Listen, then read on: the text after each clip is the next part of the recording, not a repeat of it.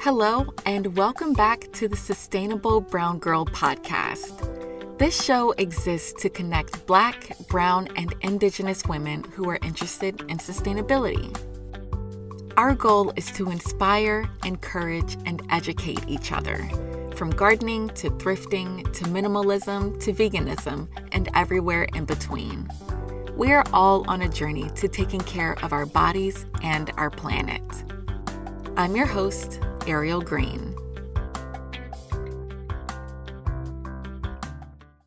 It's season 3 of the Sustainable Brown Girl podcast.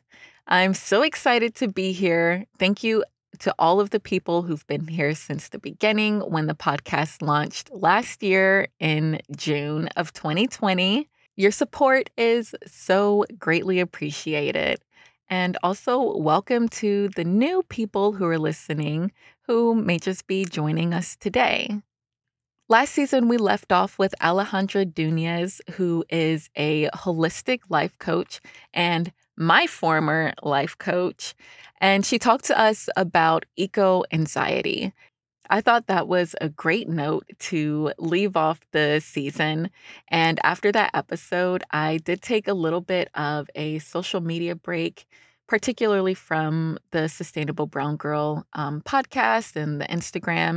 I took that time off to reassess my role in the environmental community and to reassess how I wanted to show up for Sustainable Brown Girl and where I wanted this community to go.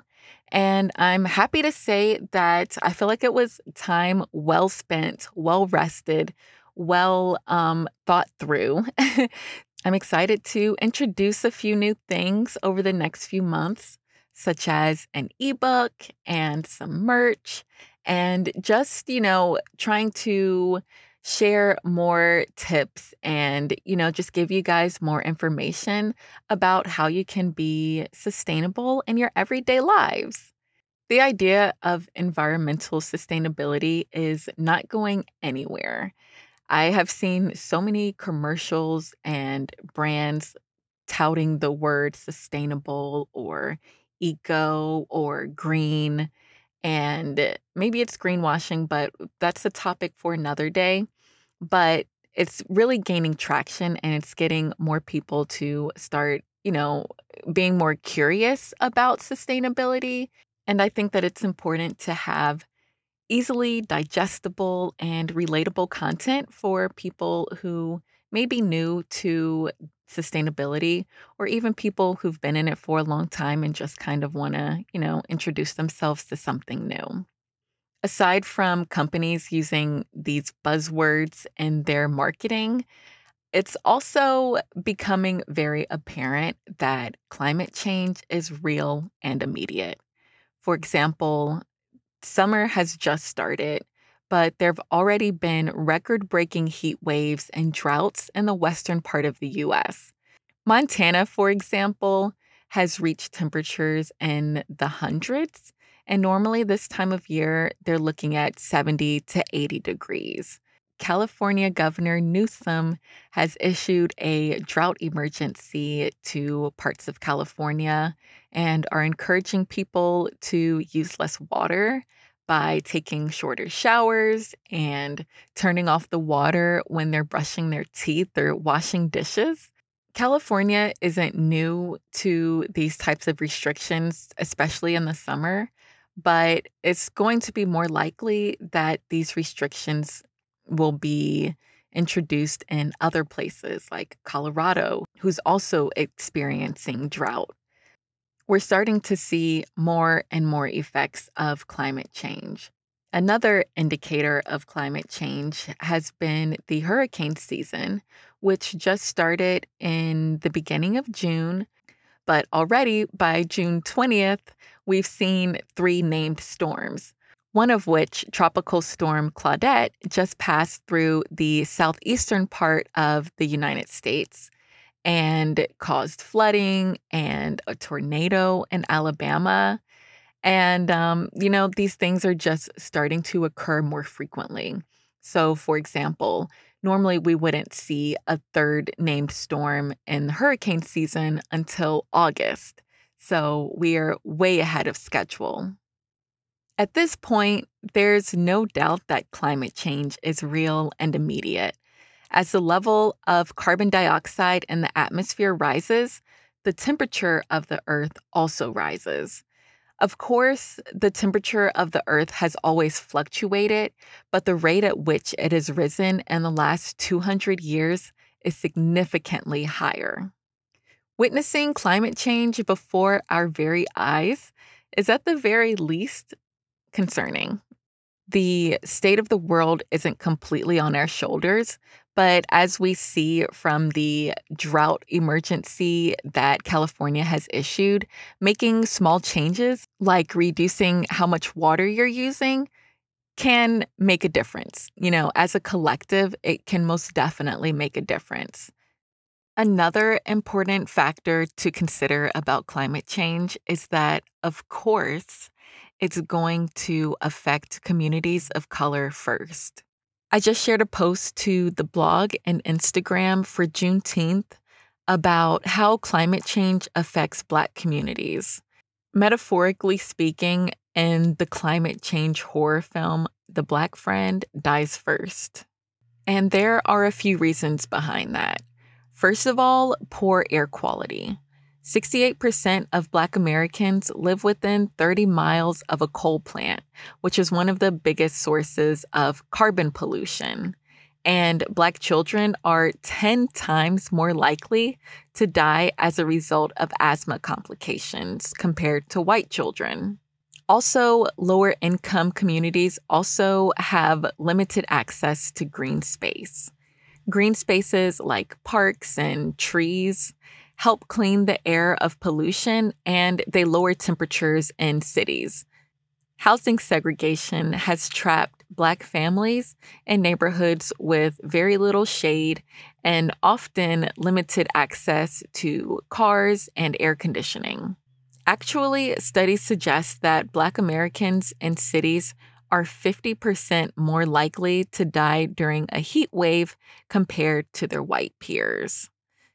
Then there's natural disasters. Low income Americans are more likely to suffer from the consequences of hurricanes or tropical storms due to inadequate infrastructure and lack of proper insurance.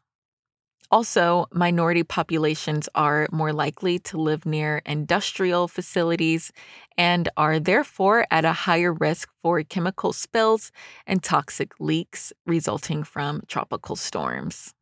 So, as we're starting to see more and more side effects of climate change, we can unfortunately expect that to trickle down into our communities of color, which means that it's even more important for us to vote and for us to do what we can in our own ways to, help mitigate the effects of climate change. So that's, of course, making sustainable swaps and just trying to spread the word to other people so that we can all collectively come together and do our part. The choices we make matter. While we can't single handedly stop climate change by drinking from a reusable bottle, but by using that bottle, you're creating less demand for plastic products, which not only prevents one more piece of plastic from entering the landfill or ocean, but since plastic is derived from oil, it also creates less demand for oil production, which also can decrease the level of carbon dioxide that's being released into the environment.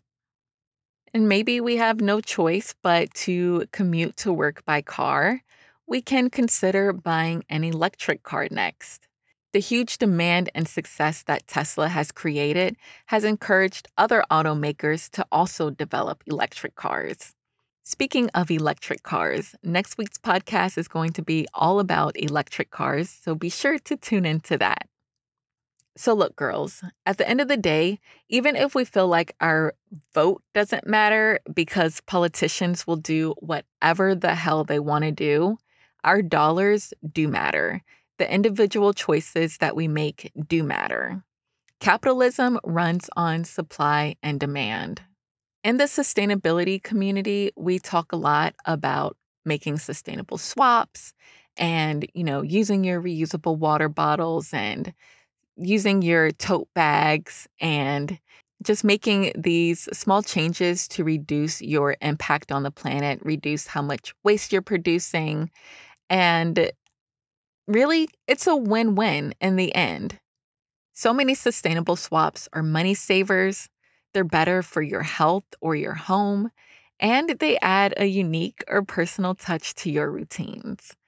When you're more sustainable, I feel like you're moving away from the throwaway culture, and your reusable items that you use every single day have a story and a history, and I think it's so much fun.